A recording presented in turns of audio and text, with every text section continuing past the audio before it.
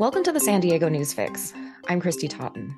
The Afghan Adjustment Act was supposed to create a pathway to permanent residency for Afghans who helped the United States during the 20-year-long war. Supporters of the bill hoped it would be included in Congress's 2023 spending bill, but it was left out at the last minute due to Republican concerns. Sean Van Diver is the founder and president of Afghan EVAC, which was founded here in San Diego. Sean, thanks for joining me. Hello, Christy. Thanks so much for having me on. Just to begin, could you give me some background? What exactly was this bill going to do, and why was it necessary? Sure. So for more detailed background, folks can visit our website, afghanevac.org/policy.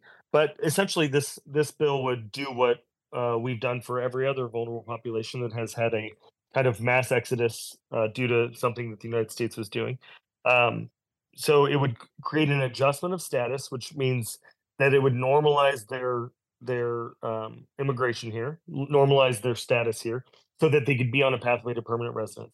But it also created accountability mechanisms for the State Department and other parts of government. It created an additional round of vetting for the more than 80,000 people who showed up here and who are here on humanitarian parole on their pathway to status.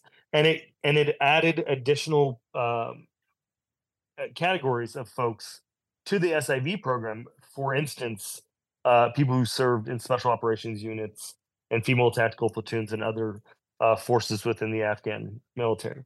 Um, there was a litany of other things. It created an ombudsman for allies and various other things. It was a really good example of well negotiated bipartisan legislation that should have been a no brainer, but for essentially one senator who has always been opposed to legislation to help our allies like this, except for when he first got into Congress 60 years ago.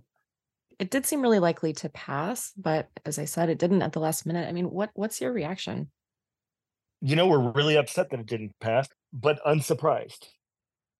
I got to tell you, the support that this bill had is unlike any I've ever seen. We had the Wall Street Journal and AFL-CIO announce support on the same day.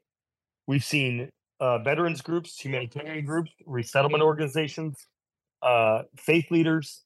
Uh, Afghan EVAC organized a letter where more than 44 flag officers, so generals and admirals, signed on, and nearly every ambassador to serve in Afghanistan since 2002 all agreed that this bill was good for our national security and critical to our national security, right? We have to show our allies um, that we're going to show up for them, and we're going to meet our promises. And if we don't, when we have to go to war again, or we have to go and pursue American interests overseas, it's going to be harder for us to convince people to stand with us. And so, for a lot of reasons, that's why this bill enjoyed all of that support. And yet, one guy, Chuck Grassley, decided that he didn't want this to happen. And because he was the vice chair of the Judiciary Committee, which was the committee of jurisdiction, he was able to prevent this bill from going to the committee for markup in the first place, which is why we had to push for it to get into the Ukraine supplemental and the continuing resolution. And then ultimately, this end of year uh, spending bill. So we were trying to like stick it in another vehicle, like many pieces of legislation get passed. Because he was the chair of that committee, he was able to block it because uh, generally for these things they require what's called four corner support.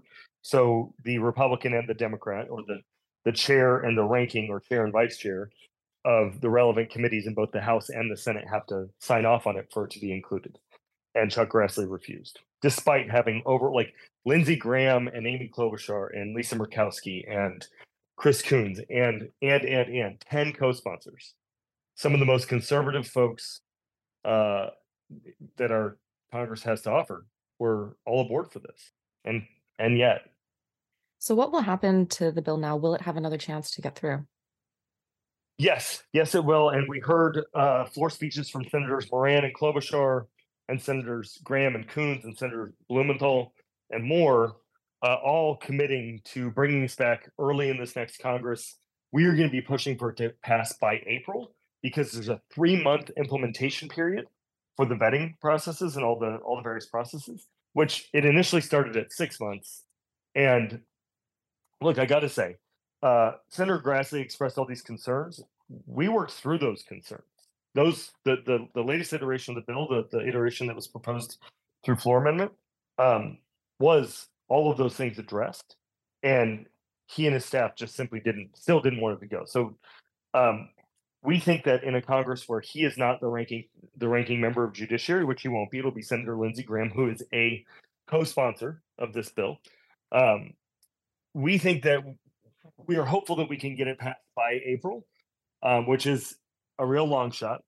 Um, but we expect to see movement. We expect to see it introduced right away, and you'll be hearing a lot of Afghan evac and other organizations clamoring for that. And we have that commitment from the Senate side. It's going to be easier to get passed in the Senate. We're worried about the House. However, one of the volunteers from in the Afghan evac ecosystem is a brand new Republican member of Congress next Congress, and he is well committed to driving on this. And we think we can get to 5 votes on the Republican side. So we're hopeful to see this pass.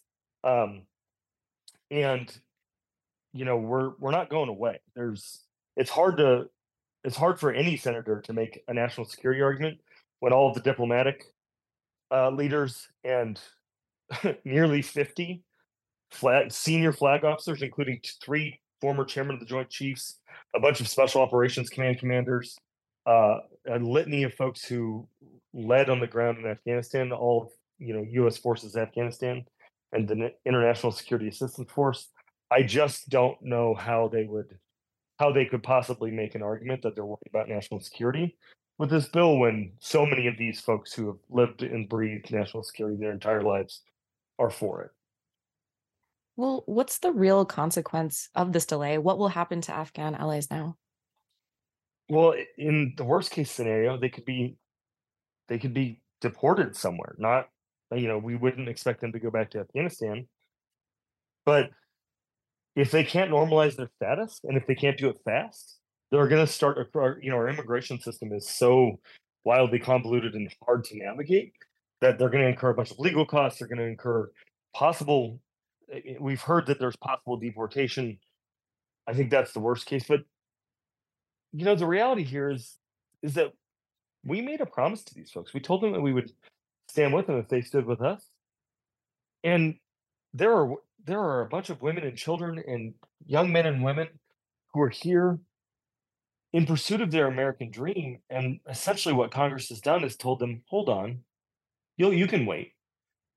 I got to tell you, Christy, they didn't tell us, "Hold on, you can wait," when we asked them to serve beside us, or when we told them that if they stood up for their country and they used their voices, they raised their voices in support of democracy, that they would have a better life. They didn't tell us to hold on. They just did it. And it's a it's an affront to common decency. And we are weak. Our national security is weaker today because this Congress hasn't passed it.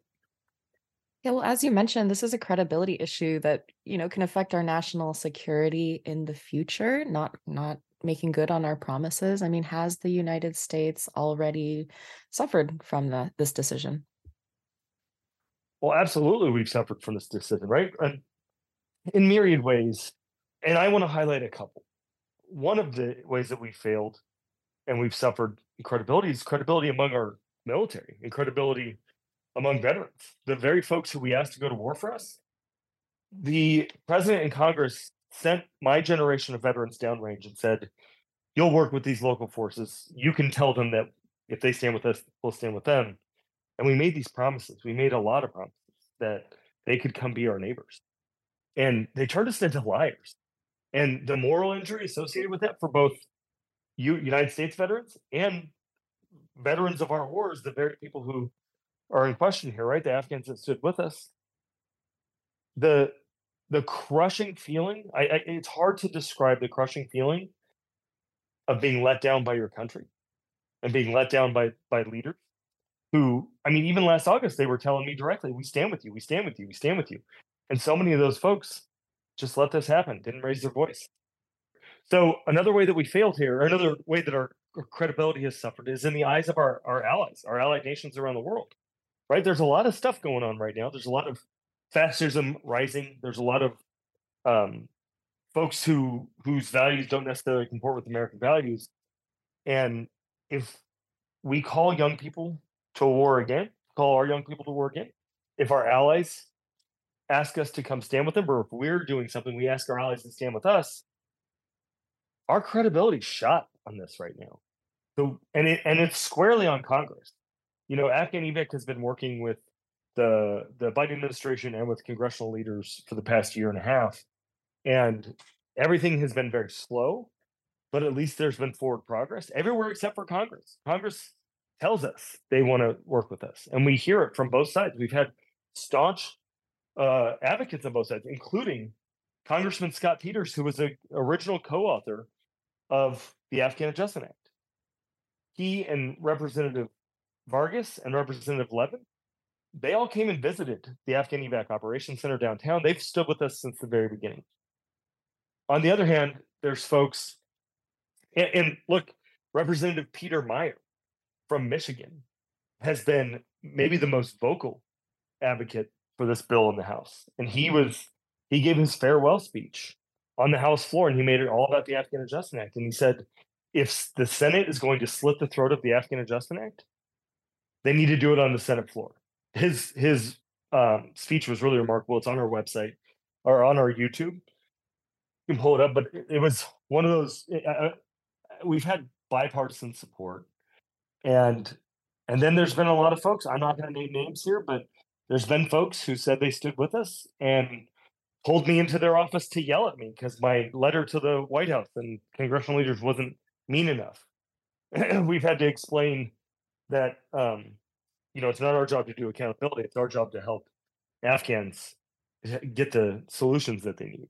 And it's been, as a veteran, as somebody who believes in the idea of democracy and believes in the idea of our country doing the right thing, even if it takes a little while, it's been really disheartening. But I'll tell you, one of the things that keeps me going is every volunteer that's involved in this and every Afghan who's keeping the faith, who's still standing with us and still hopeful, and the wide swath of the American public, from the Squad to the Freedom Caucus politically, who are still trudging along, doing everything that they can in and out of government to help these folks. So I do have hope that this thing will pass, but we have lost some credibility, and the only way to regain it is to swiftly get this thing done and make sure that we don't ever have to have this in question again. Sean, is there anything else you'd like to add? Yes. Look, the Afghan Adjustment Act will help clear out our backlogged SIV system, will help add reporting requirements. It will help so many things, both for folks that are still left behind in Afghanistan and for the more than 70,000 people that are still stuck here in the United States without a clear